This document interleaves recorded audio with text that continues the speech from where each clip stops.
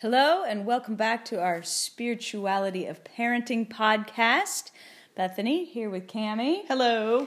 To talk about the next chapter of the book Bless This Mess by Baskett and O'Donnell. And this chapter I've been calling Sex, Drugs, and Rock and Roll. Yes, she said that and I went, huh? Except not rock and roll. Really sex, drugs, and body image. So one's first question might be, what does that have to do with parenting from a spiritual or faith-based perspective? And the authors actually address that very first in their chapter. They say, you might not guess from some of its press, but Christianity is a shoo-in for body-positive theology. Oh. And they say, we want our children to revel in their bodies in the same way Jesus did. And by doing so, to care for their physical selves as part of their spiritual practice. Physicality is spirituality. Yes. So that's why they thought it important to include this chapter in a book about faith-based parenting. Because, how we treat our bodies is very spiritual. Yeah. Plus, I think as parents, we pray a lot that our kids understand and respect sex, that and put it in its place, and that they don't get involved in drugs, and that they feel good about who they are. So, Yeah. So definitely a very spiritual aspect of parenting. Mm-hmm. So after they talk about that, the next thing they do is absolutely destroy the idea that just say no is what we should teach our kids. Oh. They hate that. In either sex or drugs, they do not like the just say no idea. Yeah. They don't like teaching our kids, don't do drugs, period. Yeah. They don't like teaching our kids abstinence until marriage, period. Yeah. They don't like either of those. Yeah. You're agreeing very rapidly to both of those. That's not ever going to work. There you have it. And that's what they say, too. In fact, they say the research suggests that when we give kids abstinence as their only choice, we are actually putting them at risk. Absolutely. Mm-hmm. If all we do is preach, no, just don't do it, we don't give them any ways to make decisions when they're faced with needing to make those decisions in their lives. Right. And they don't have any of the knowledge, they don't have any of the data, they don't have any of the even the spiritual grounding to make smart decisions for where they are at certain points in their lives. Yes. So if just say no doesn't work, what does? They ask. And really, what they talk about in all three categories, sex, drugs, body image, is conversation. Yeah. Talking to your kids from a very young age. Talk to your kids about all three things and about the positives and the negatives and the various scenarios they may face and the decisions they want to make. Wait, talk about sex at a young age? How old do they suggest we're supposed to do this? Well, there are ways, first you start by talking about body parts. Oh. And, and they say, using actual names for body parts rather than, calling Yeah, I shouldn't. I'm bad at that. Although you do that mostly just for fun while also using the appropriate names for body parts. You're being very generous Am to me because I tend to Oh. just say, oh, Lord, you're junk. Okay, so I guess you can work on that. So age-appropriate discussions, and we're not going to get into all of that specifically. I think that's getting a little into the weeds for our podcast. Okay, good. But the end of this chapter actually does go through age by age. Like, what do you talk to your preschooler about? What do you talk to your elementary student about? So that would be a good plug for this book if people are curious specifically about. So they start by talking about sex, then drugs, then body image.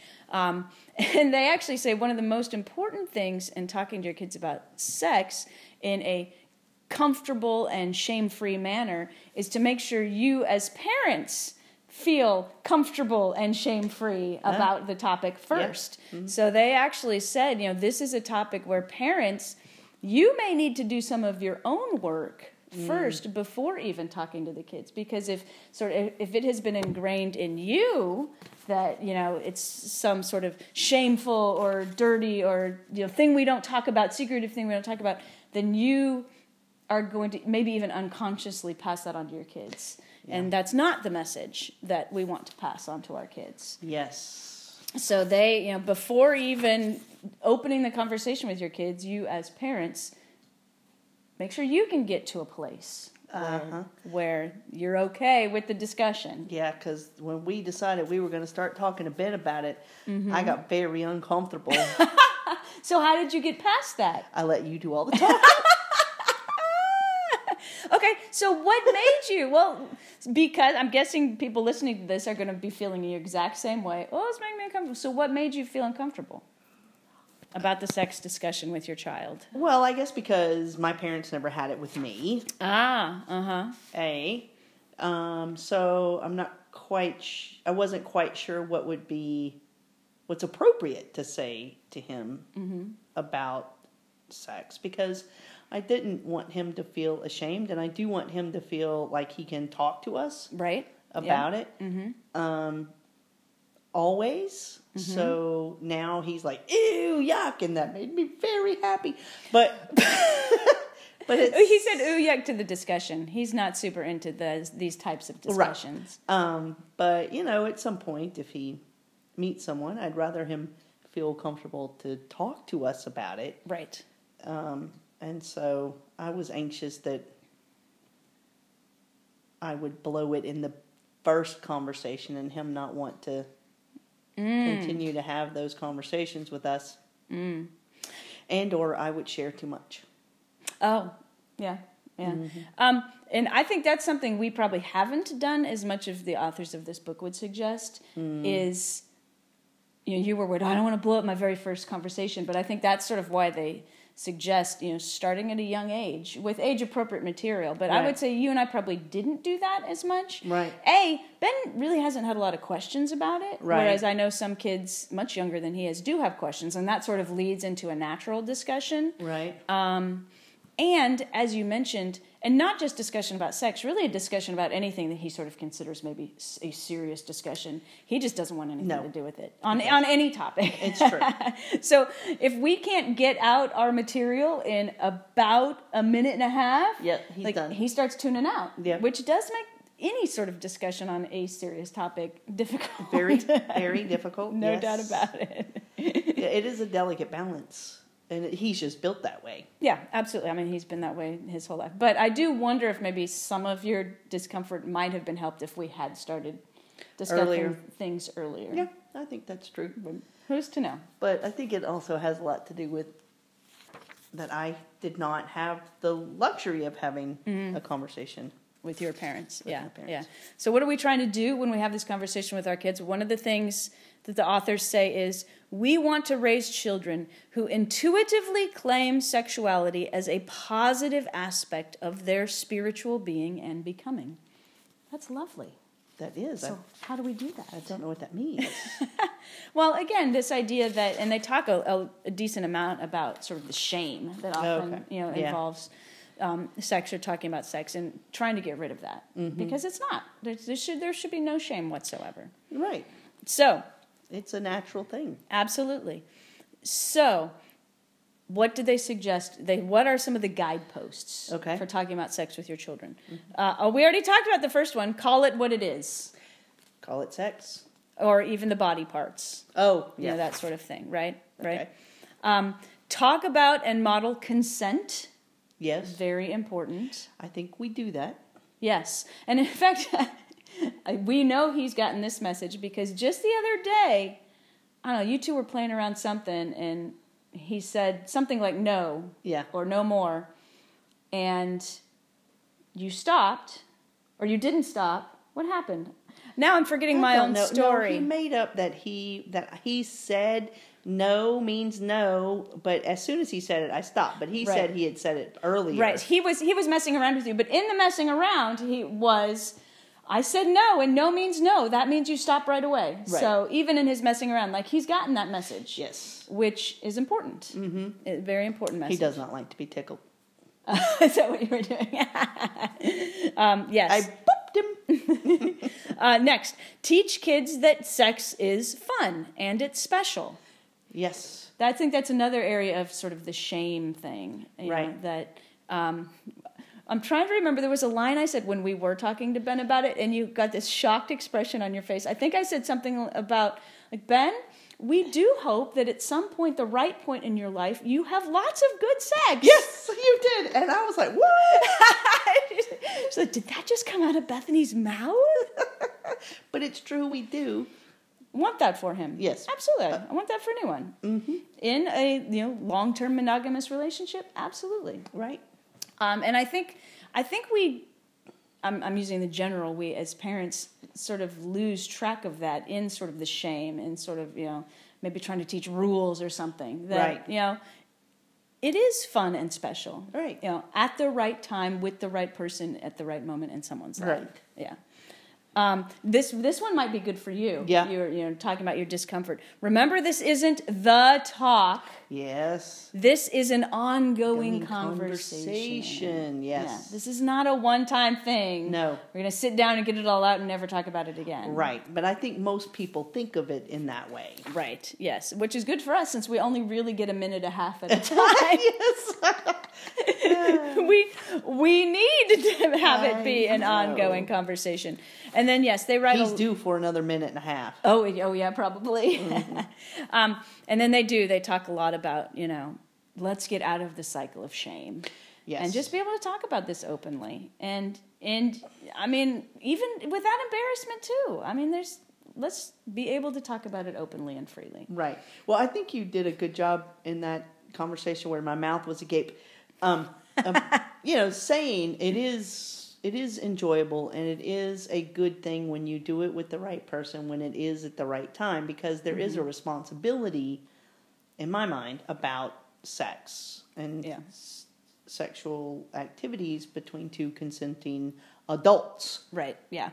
And, to get back to the very point we started with, all of the information, too, around that, it is really about treating our bodies, our God-given bodies, with respect, and other people's bodies with respect too. So along with that also comes all of the information about sexually transmitted diseases and birth control and, making the decision about, when you're going to do what and all of that. Mm-hmm. And again, a lot more details in the book. I don't want to get into the weeds on this podcast.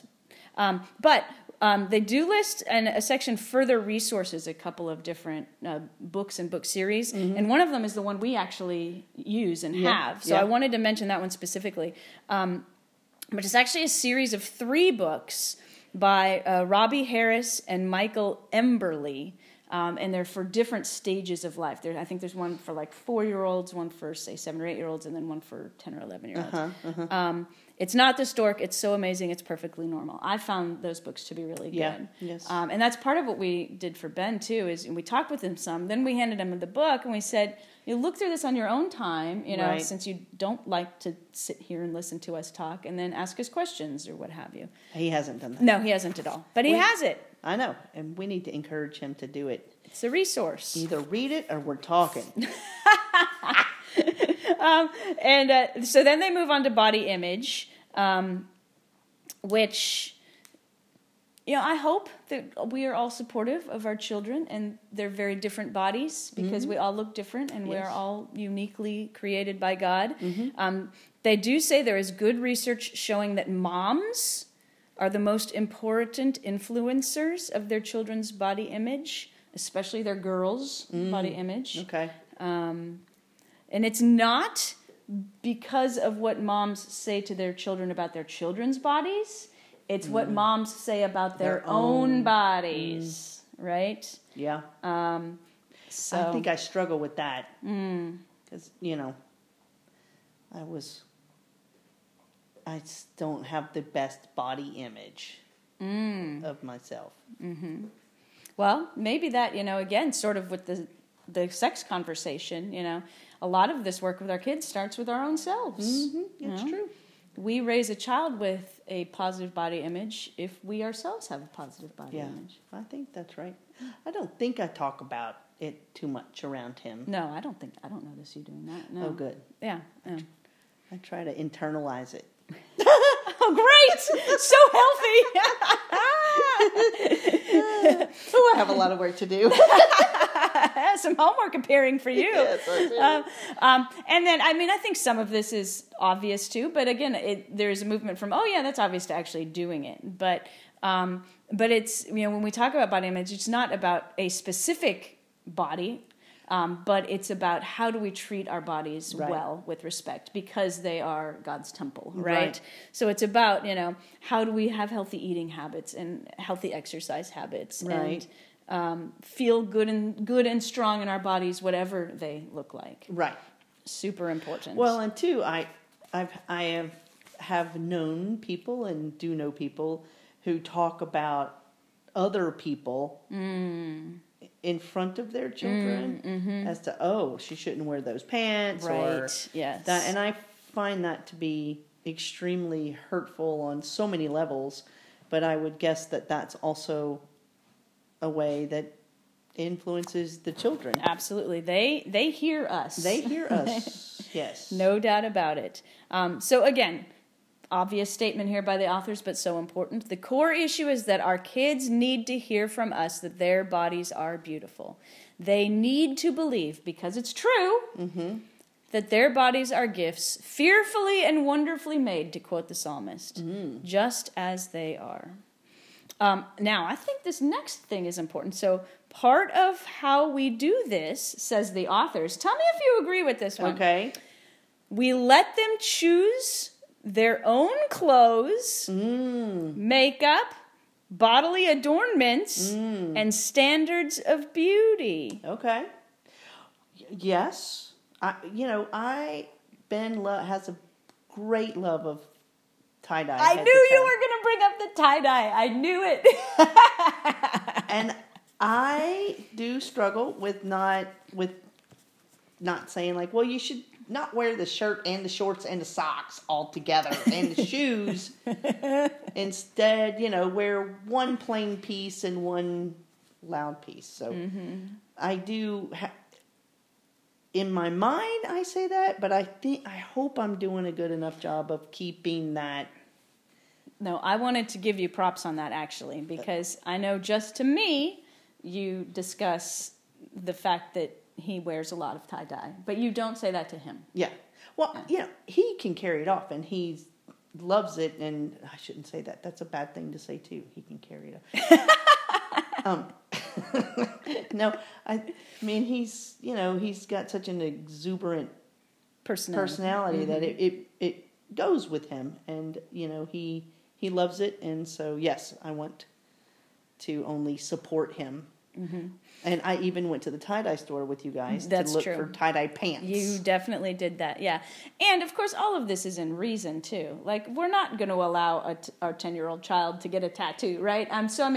All of this is age-appropriate type stuff. Yeah. Well, and I would guess, like, we don't have a girl, but if a girl is wearing something that's too short or too high, I think parents have to have some direction in that for kids. Yes, absolutely. But no doubt about it.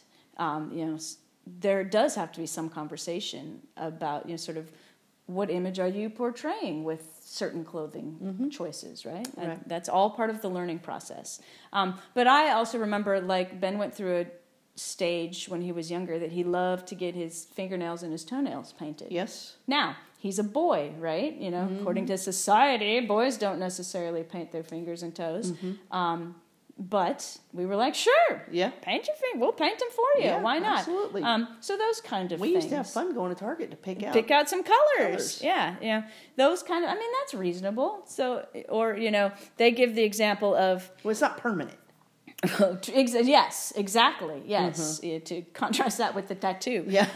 But one of the authors gives the example of going to a store with her son, who was like age 5, and he wanted a shirt that was obviously meant, according to Target, for a girl with some like big sequiny heart or something on it. That's what he wanted, 5-year-old boy, and she bought it for him. Yeah, because that's what he wanted. those kinds of things. Right. So they're showing their personality in absolutely. some sort of way. Yeah. I remember when I was a little kid, probably like maybe 4 or 5, I wanted these like clog sort of like hiking boots. But my parents didn't want me to have them. They looked too boy-like. Oh, interesting. And that has stuck with me all of this time. And every time I went to the shoe store, I wanted those type of shoes, and I got no. You could get some now if you want.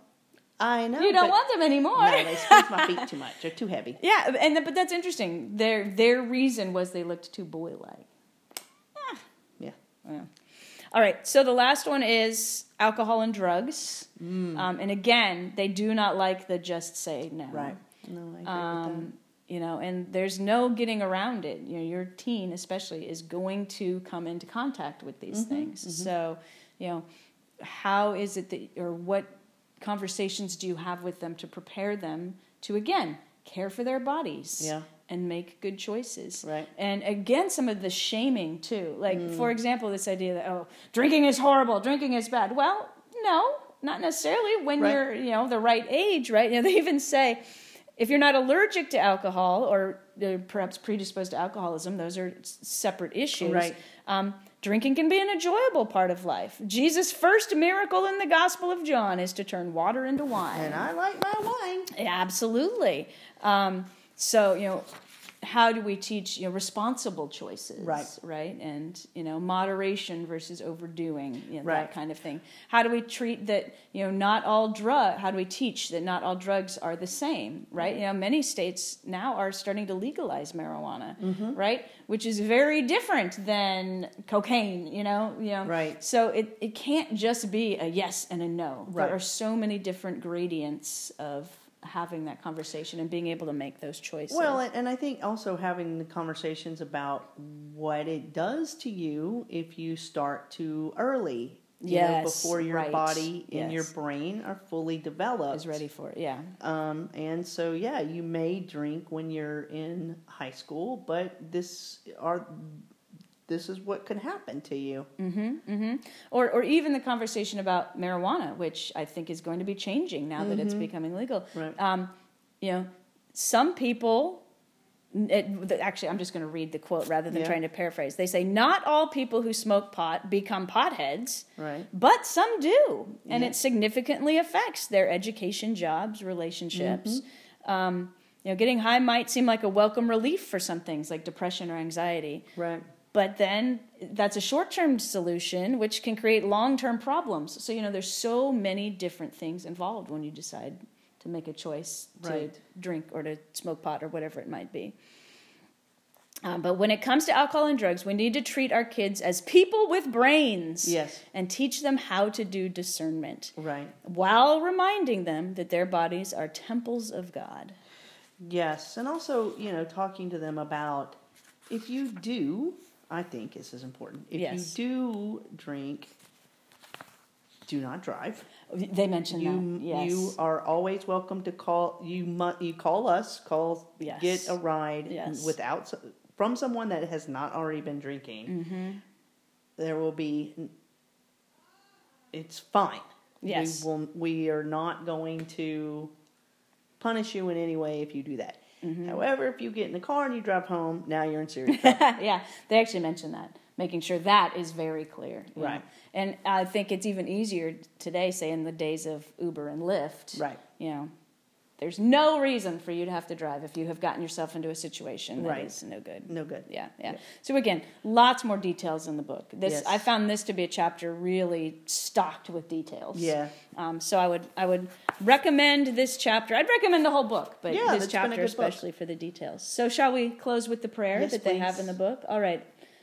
God, when it is time for the next talk, banish shame and embarrassment and help me embody grace, ease, trust in my child, and confidence that you are also guiding them.